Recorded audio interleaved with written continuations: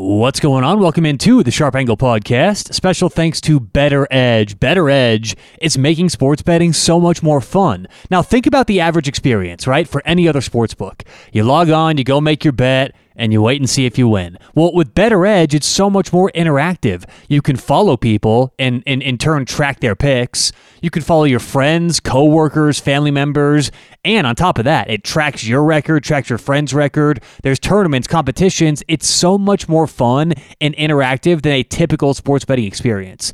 And on top of that, they track your stats. They make it easier for you to bet long term. A lot of these other statistics that professionals have access to, it's tough to come by. But now Better Edge gives you access to a lot of those stats.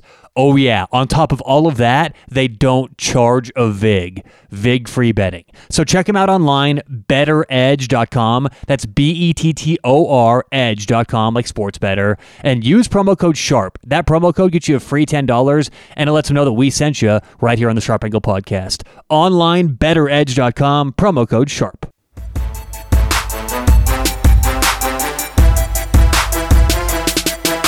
What's going on? Welcome into the Sharp Angle Podcast. How you guys doing? Happy Monday. The only cure for the Monday blues, Varsity Blues. Thanks for joining us. How was the weekend? Did you cash some tickets, hit some winners? Finally back on the right track with the quick picks. A little 5-1 weekend. So on today's show, like we do every Monday, take a look back.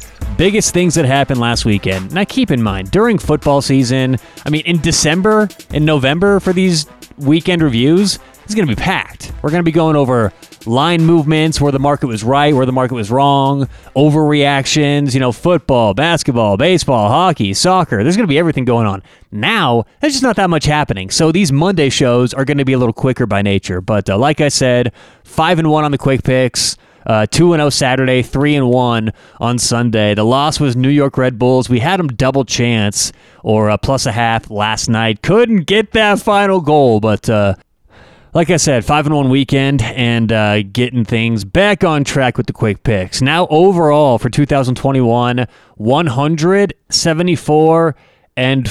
Now the break-even percentage is a little higher. Like yesterday, we gave out a couple minus 180s. So the break-even percentage is right now 53.82%. A little bit higher than average. And just in case you're wondering what that means in terms of the average bet, because what I always say is if you're minus 110, every bet that you make in the world is minus 110, well then that whole, we're 55%. That makes sense, but that's very rare. That's not likely every bet you make is going to be on that scale. So our break-even percentage of 53.82%, that means our average bet is minus 117. So if you go back every single bet this year, it averages to where every game we're making is minus 117. So that's kind of how that works. And that's why you have to keep break-even percentage. If some people out there say, hey, we're going 65%, but every game they give out is minus 200, well, that's still a losing better. So you have to understand and be aware it matters what kind of games you take. And honestly, the bottom line is you need your percentage to be higher than your break-even percentage. That's what really matters. And for professionals who typically bet minus 110, they say, you can't get much past 55% if you're going to do this seriously. It works on the same kind of scale for other numbers. So our break-even percentage, 53.82, our overall percentage, 57.47. That's kind of what you're looking for long-term. So that's why it matters. That's why it's important. And we're back on track with the quick picks. How about Team USA? A little Olympics talk to end the show today. Team USA losing to France 83-76. Players have come out, said they're frustrated with the offense, frustrated with Popovich. It's like, of course they are. These guys, you've got a roster full of Kevin Durant's. It's like, you think they're going to bitch after a loss and blame someone else? It didn't surprise me one bit. And look, I'm not going to get into what they should be doing, my opinions. We just talk about numbers and the sports betting angle. And the fact is the United States closed as a 12-point favorite against France. We know they lost to Nigeria. We know they struggled in these lead-up games, but the market thought, or who the people who shaped the market initially, and then the bettors, they all thought the United States would wake up, play harder during the regular games or during the group stages, and not let that kind of exhibition lull affect them. Well, that didn't happen at all. They looked decent. I mean, they were winning with a couple minutes to go, and then France, I think, closed on something like a 14-2 run or 16-2 run, something like that. It was bad. And the United States, again, they closed as a 12-point favorite. With about 6 minutes left in the game, when the United States had the lead, they were still minus 6.5. It's crazy. So, did they underachieve? There's not a question in my mind they underachieved. The only thing to worry about now is, can they rebound, so to speak? Can they right the ship and end up getting to that gold medal game? I'm going to have to, I'm not sure exactly if they can. I know that loss was bad, and we have to see what happens in other group stage games. Obviously, France would now have to get a loss. I believe that's the case. But either way, doesn't look good for the USA. Not good in terms of the spread. It's not like it was a pick'em game or -1, -2. They were heavy favorites. Couldn't get the job done, and it really disappointing for Team USA. We'll see what they do if they fix things going forward, but you see some really strange results in these games, and I don't want to hear LeBron James isn't there. The USA should be winning these games, okay? I understand Rudy Gobert and Evan Fournier play for France. They also in the NBA. It doesn't matter. They should be covering this spread, and that's taken into account.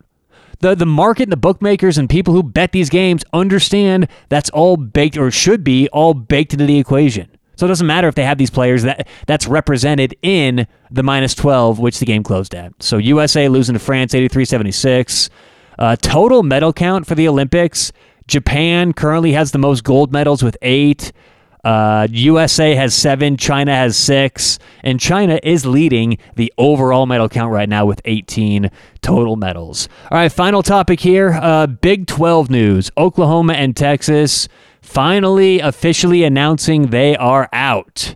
Later, Big 12, and they wrote that they're not going to be renewing after the 2024 season. So I do have a lot of questions. As a matter of fact, if you guys like college football and are interested in this kind of thing, we are launching a new show back up. It's a seasonal show called College Football Tailgate. That's back. I think our first show is going to be the first week of August, that Tuesday.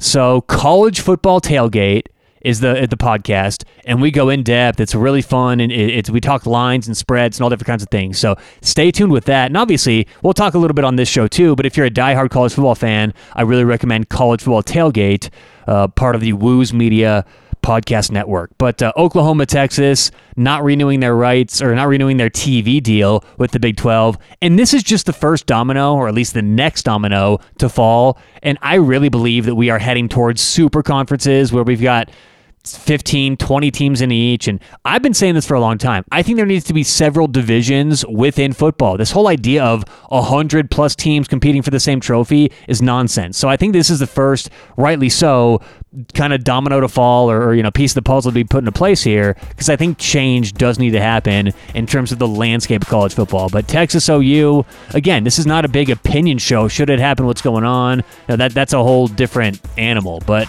what we can look at is futures and things like that, but we don't know what the schedule is going to look like, what the conference is going to look like, or any of that. They're even talking about doing like pods, or not podcasts, but like clusters of teams, and doing 4 different clusters of 4, and then doing schedules that way. So a lot has to be decided for that, but OU Texas are officially out of the Big 12. All right, thanks for listening today. Good luck, whatever you guys have going on tonight. Not a whole lot going on, but maybe you're betting on some Olympics or some baseball. Maybe some New Zealand ping pong, something I don't even know is going on. So something really cool, something awesome I don't even know about. Little old school reference there. All right, you guys go win some bets. We'll talk to you tomorrow. Sharp Angle Podcast.